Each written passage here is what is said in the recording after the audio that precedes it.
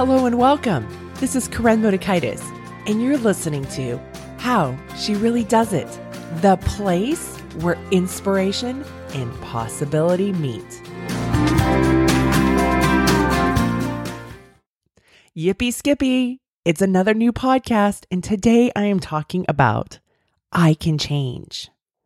Now, the question I have for you, my friend, is, do you believe that you can change? And yes, I know you really want to change. There's some aspect of your life. Maybe it's living with less clutter, losing weight, making more money, becoming your own best friend, being confident, being worthy. Whatever it may be, you can change. And I understand all those self-doubts and the self-criticisms and the hopelessness that can transpire, especially as we go through life. Because I used to be that person. I used to not believe that change was possible for me.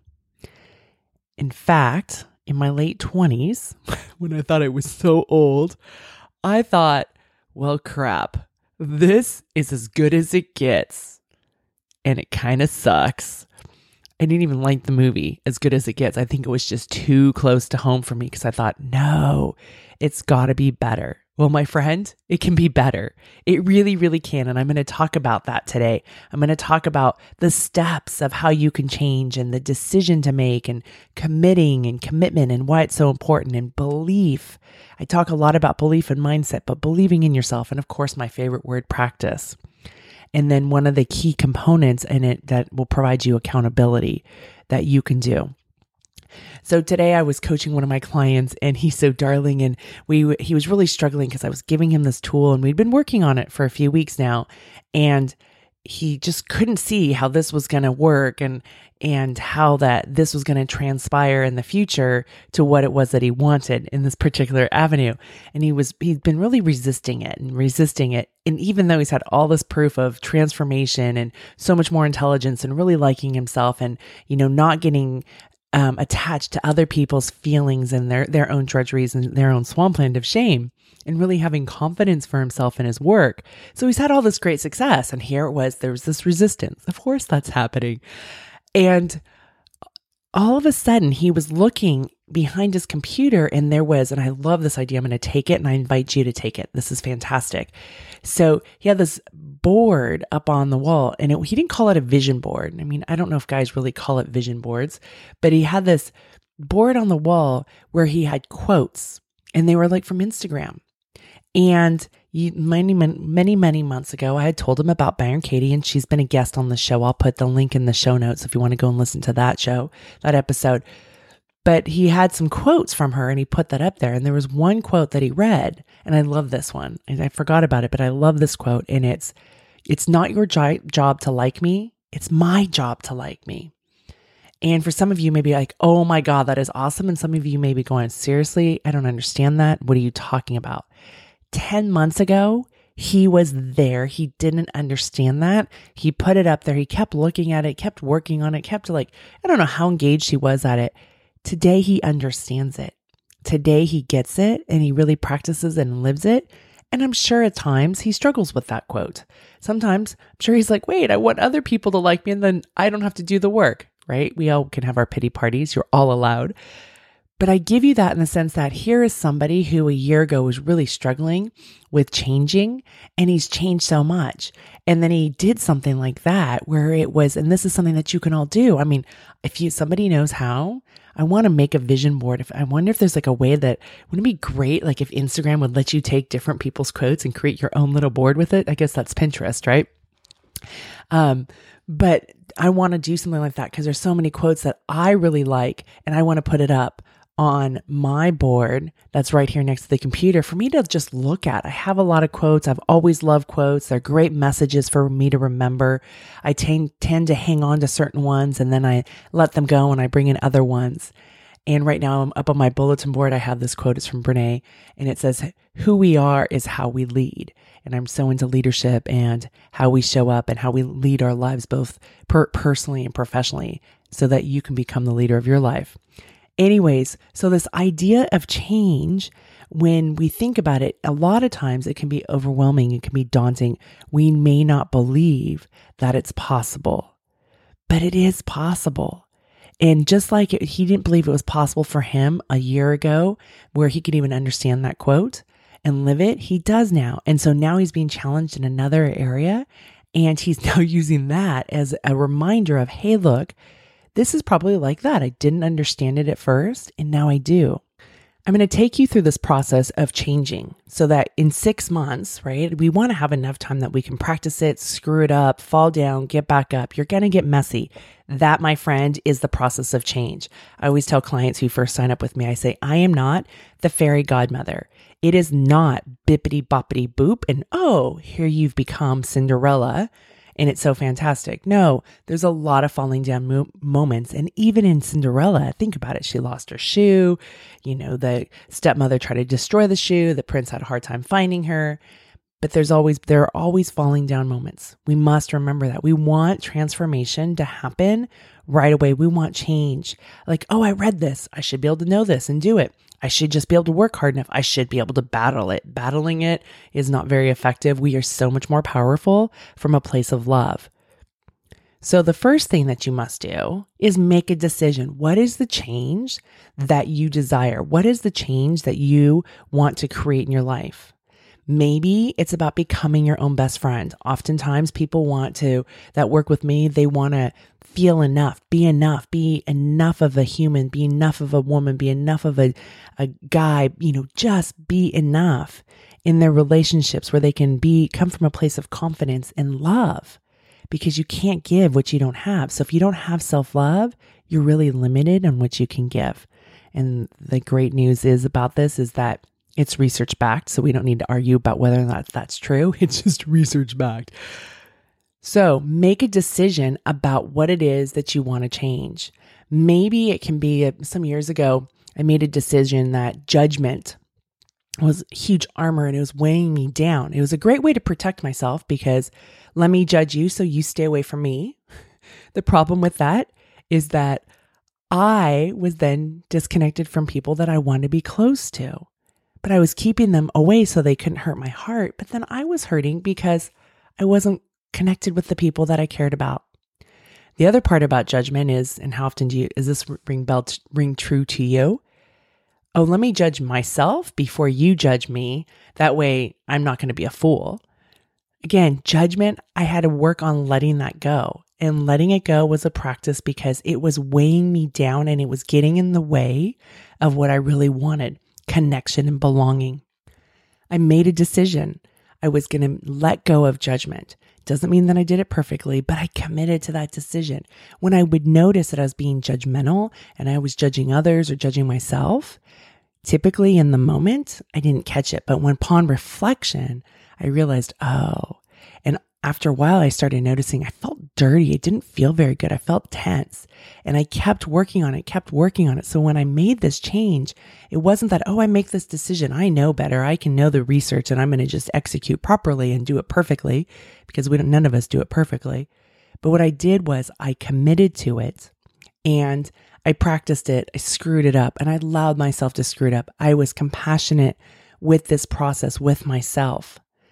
And then from there, I reflected and I learned, and I just know now that I'm much better off when I'm not in a place of judgment.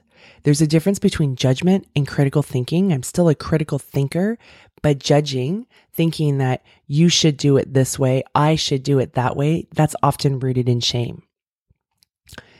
So you want to commit to your decision, make a decision and then commit to it. And you have to go all in, and really just keep going back because it's easy to commit to it and say, well, let me see if I can let go of this judgment. And if I can't, that's okay. I just won't do it. No, you have to commit to it because you're going to screw it up. So you commit and you commit and you keep going back and you commit and you commit and you commit. Same thing what happens in swimming, right? The kids who want to learn how to swim or want to get better at swimming, they have to commit and be willing to go through difficult times. So it doesn't matter if they're starting out. Usually that's not their opinion because it's usually their parent who says you need to become proficient in swimming. Or maybe they've been successful for a while and then they're not doing well. And then that's where it's so important to really continue to commit to the decision, especially if there's a goal that you have. And sometimes like I did as a 15-year-old was, oh, well, maybe I won't commit to swimming. I'm still going to stay in the sport, but at least there are cute boys there. And I kept in there until I could start to believe in myself. So this committing to your decision, you've got to go all in. And here's something that's really important. And I just had a little sneak preview to it when I said, until I believe in myself. You must believe before you can achieve. I'm going to say this again. This is an important concept. You must believe before you can achieve. This is totally counterculture. This is very different than what we've been taught, because what we believe is, I will achieve to believe. Once I achieve this, then of course I can believe, but until then, I can't. Do you know how much harder we make it on ourselves to do it that way? It's backwards, my friend. We must believe before we can achieve. And the one thing I have to say is I figured this out at some point in my 20s. I used to tell this to my college athletes all the time, believe to achieve. And I said it so much that one year they put it on the t-shirts and then they gave me pictures. So believe to achieve. You must believe. And here's the thing that's really important with this, because there's always constraints to the things that I talk about here. It's not just like, oh, the sky's unlimited, or believe to achieve and you'll become an Olympian. There's steps along the way. And if you have something that's so out there that you can't even believe, or it's, not going to be possible, be careful of that, because you're going to teach yourself that, oh, I can have this outlandish goal and I'll never achieve it. And then what is it that you learn? So believe to achieve, believing that I can achieve letting go of judgment. But that can be a really big goal. That can be really challenging. But I was like, I am letting go of judgment. I didn't say that there would never be judgment in my life.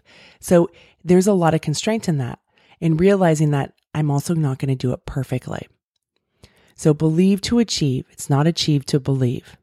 And then the next step is practice. And I love practice. And I know you all want to know, hey, Corinne, I just want the quickest way possible. I want this change to happen. I should know better. You're going to be so motivated in the beginning when you make this decision to change, right? There's all going to be all this hoopla happening. We're hitting towards the end of the year. If you're listening to this soon after it gets dropped, there's going to be all this hoopla, change. And then it dies down. And then it becomes ordinary. And then it becomes difficult, or there's other distractions, or maybe it's doing it this way, or maybe it's doing it that way. But we have to commit. Years ago, Peter Walsh, who was my buddy for a long time on the show, he'd been on like 5 or 6 times. I think he's probably holds the record of how many guest appearances he had on the show. So if you don't know who Peter Walsh is, you'll probably remember him. He'd been on the Oprah Winfrey Show a bunch of times. I think he used to have a column in there. He's the clutter guy. He's Oprah's clutter guy. He had a television show on OWN, and he's from Australia, and I just loved him, and he was great about being on my show, and I was fascinated with him because here was a guy who grew up in Australia, and I believe his parents had an 8th grade education, and he was one of like 6 or 8 kids. So, family of limited means, and there weren't connections. And how do you go from there to becoming a person who becomes on Oprah Winfrey's stage? Now, there's a whole bunch of steps along the way. And here's the thing that he told me. He said, what I've done is I've made a decision. I've committed 100%, all in, absolutely committed. Wasn't going to sway, totally committed, 100%, totally committed. And then I reevaluated every 6 months. Now, here's the thing. He told me that, I think, on every show. And I don't think it was till like the 4th or the 5th show that I was like, oh, this is Peter Walsh's secret. This is brilliant. I couldn't even hear it before, even though I was interviewing him and I heard it, but really internalize it in my bones.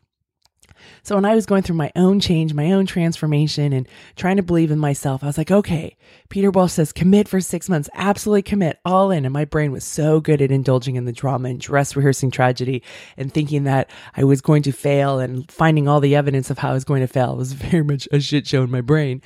I'm like, okay, 6 months. I'm like, well, I didn't last the day. I'm like, okay, I'm going to just commit for a month. Well, that didn't work out too well either. And I kept feeling like a failure. Then I was like, okay, I'll commit to a week. That still didn't work. Finally, I had to say, I'm going to commit to this hour. this hour I will commit to believing and going all in on this goal. And I'm going to commit. And I committed for that hour. And I committed for the next hour. And I recommitted for the next hour. And then I went to bed, took a break. And the next day I got up and I struggled to commit. And then I got up and I committed for the next hour. Maybe that day I only committed for 2 hours. And then the next day I committed.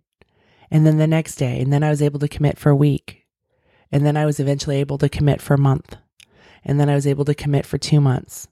And in those commitments, absolutely, there was doubt. There was fear. There were falling down moments. But I kept getting back up. I didn't start over. I didn't start from scratch. I just got back up. And that's something that's so important, is that when we have falling down moments, when we are working on change, when you use the language, I have a client right now and she said, and she had gained a little bit of weight and she had said, well, I have to now start over. No, she doesn't have to start over.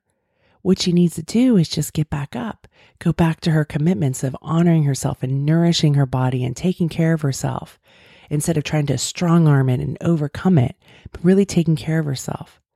So this commitment, and over time, what happens is that commitment just becomes so strong inside of you that you use less brain juice. And you continue to practice and you commit. And here's the other thing about committing. When you commit to the best case scenario. This, my friend, takes courage. This can trigger fear inside of you. And you're going to be brave and afraid at the same time. And it's okay. Because when you commit to the best case scenario, you're right. It may not work out. It absolutely may not. And we are like, oh no, I'm only committing to the best case scenario when I know and I have the guaranteed outcome that it will work. Well, let me tell you, I had the guaranteed outcome with the job, was tenured, guaranteed. I knew the pension, all of that, the benefits, all of that, but I never felt safe. And I also hungered for more. So realizing that we can commit to the best case scenario and we manage risk. And that part's really, really important. So here's an example that I'll use with my clients when it comes to money. So what I do is that if I'm going to choose to buy something, make a purchase and something that, maybe out of the ordinary for us, I will check in and say, okay, if I make this purchase, will this hurt my family? Because that's one of my boundaries. I'm not willing to spend money that's going to hurt my family. I guess before that, it's, do I have the money to be able to make the purchase, right? Because if you want to make the change, and I used this with a client this week, I said, well, it's not like you're going to say, oh, I'm going to go buy Oprah Winfrey's home in Montecito, because my client doesn't have $100 million or $150 million to go and buy the home. So that's not something that she's going to put out there right now, right? But she can commit to certain things. Like if she wants to take that trip to India, and is that going to hurt her family to make a trip like that? And that's something that she can go and look at. So we manage risk and we commit to the best case scenario, always managing the risk part, right? That becomes really important. You commit and then you fall down, you get back up and you commit. Now this next part is about the accountability. So the accountability isn't about like, oh, we check off our homework and did I get all the A's and all that. But the accountability is, again, you're the leader of your life. You're the leader of your life personally and professionally. We're adults, right? So it's about you being accountable to yourself. And so one of the most important processes is to reflect. It is to think about what you have experienced. And this is your accountability practice because you're identifying like, hey, I committed, I went through this week and look at me, yay me. I spent X amount of time reading, or 3 out of the 5 nights I read, or I got up and I went and worked out, or yay me, I put this much money away for savings, or yay me, I gave this presentation at work, whatever the circumstance may be, or yay me. I was really vulnerable and asked my spouse to do something. Right. And it can be as simple as vulnerable. It can be as simple as asking your spouse to unclog the toilet, even when you know how. That is vulnerable. But that's a whole nother topic. So going back to this reflection, really taking a look at what is working and looking also at what's not working. Here was my hypothesis. Here's what I committed to. Maybe you committed and you said, you know what? I'm going to get up at 4 o'clock in the morning and I'm going to write. And after the week went on, You never got up at 4. Maybe that's really unrealistic expectation. Maybe that's not your prime time. So what can you learn from that? Maybe there's a different time. One of my clients realized as she was trying to figure out a way to be more grounded, and has a busy day and she's a high level executive, and she's got her morning swimming in and she's got her yoga in, and sleep's really, really important. And instead of getting up earlier to do some of her grounding work that we do together, she made a decision that when she first goes into the office for the first 15 minutes, while her colleagues may come in and want stuff from her, she's going to give herself a boundary of 15 minutes. Let me just sit down and be with myself, get my day organized, and then I can be of service to my colleagues. And that was really, really important to her because the morning wasn't going to work for her. She knew that. She tried it. It didn't work. That is what is learned from a reflective practice. Okay. And one of the keys that's really, really important in this reflective practice, here's one rule. You're not allowed to beat yourself up.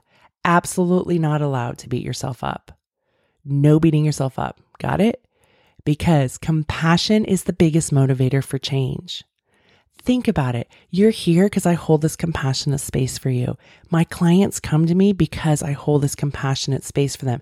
It doesn't mean I'm like, oh, yay, you ate 3 bowls of ice cream and you're still so fantastic, because that would be a lie. Because they're fantastic regardless of whether they eat the 3 bowls of ice cream first off.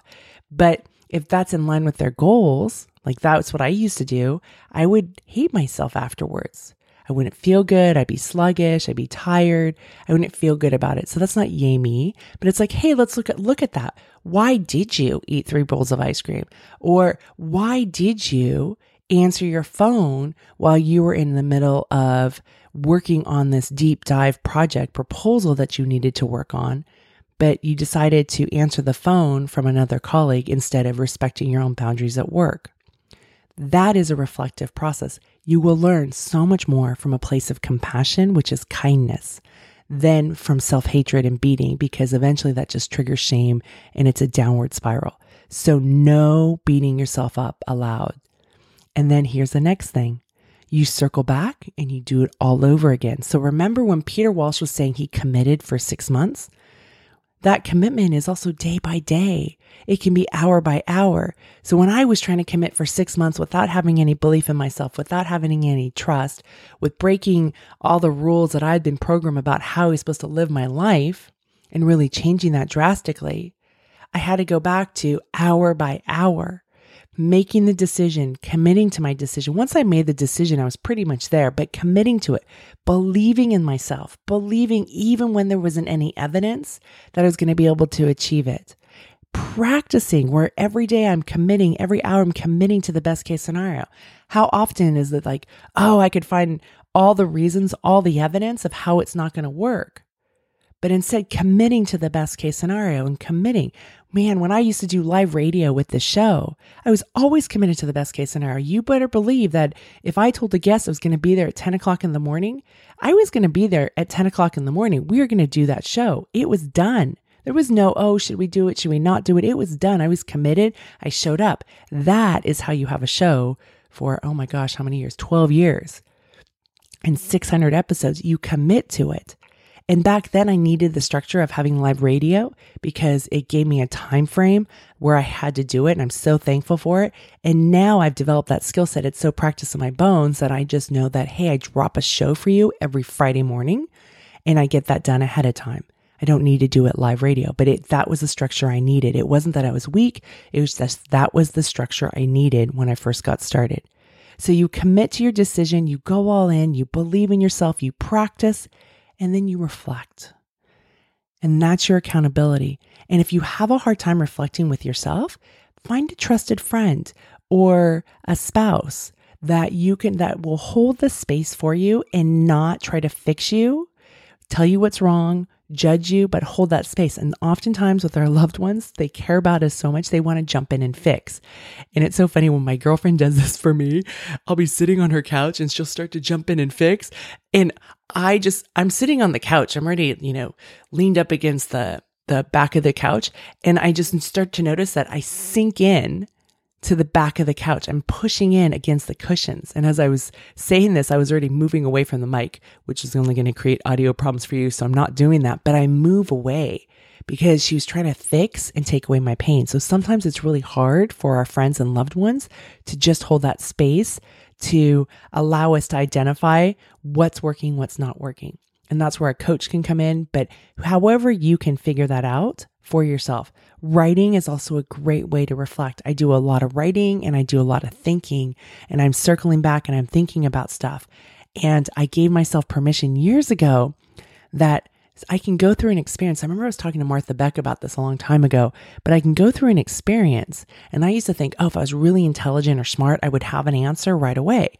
And oftentimes, and this just happened last week, and I was in Phoenix and I was in this conversation and some stuff had been said, and there was some stuff that I kind of shrunk at, and I needed to really internalize it and think about it and how would I respond.